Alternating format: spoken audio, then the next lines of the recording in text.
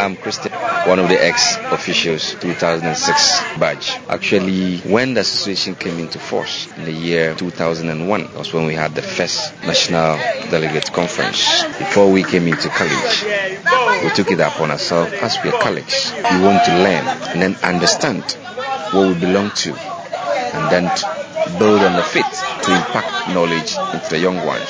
So right from there, I believe this association have been a very good yardstick that help us to learn, and then when we go back to the field, we impact in all the domains to the kids.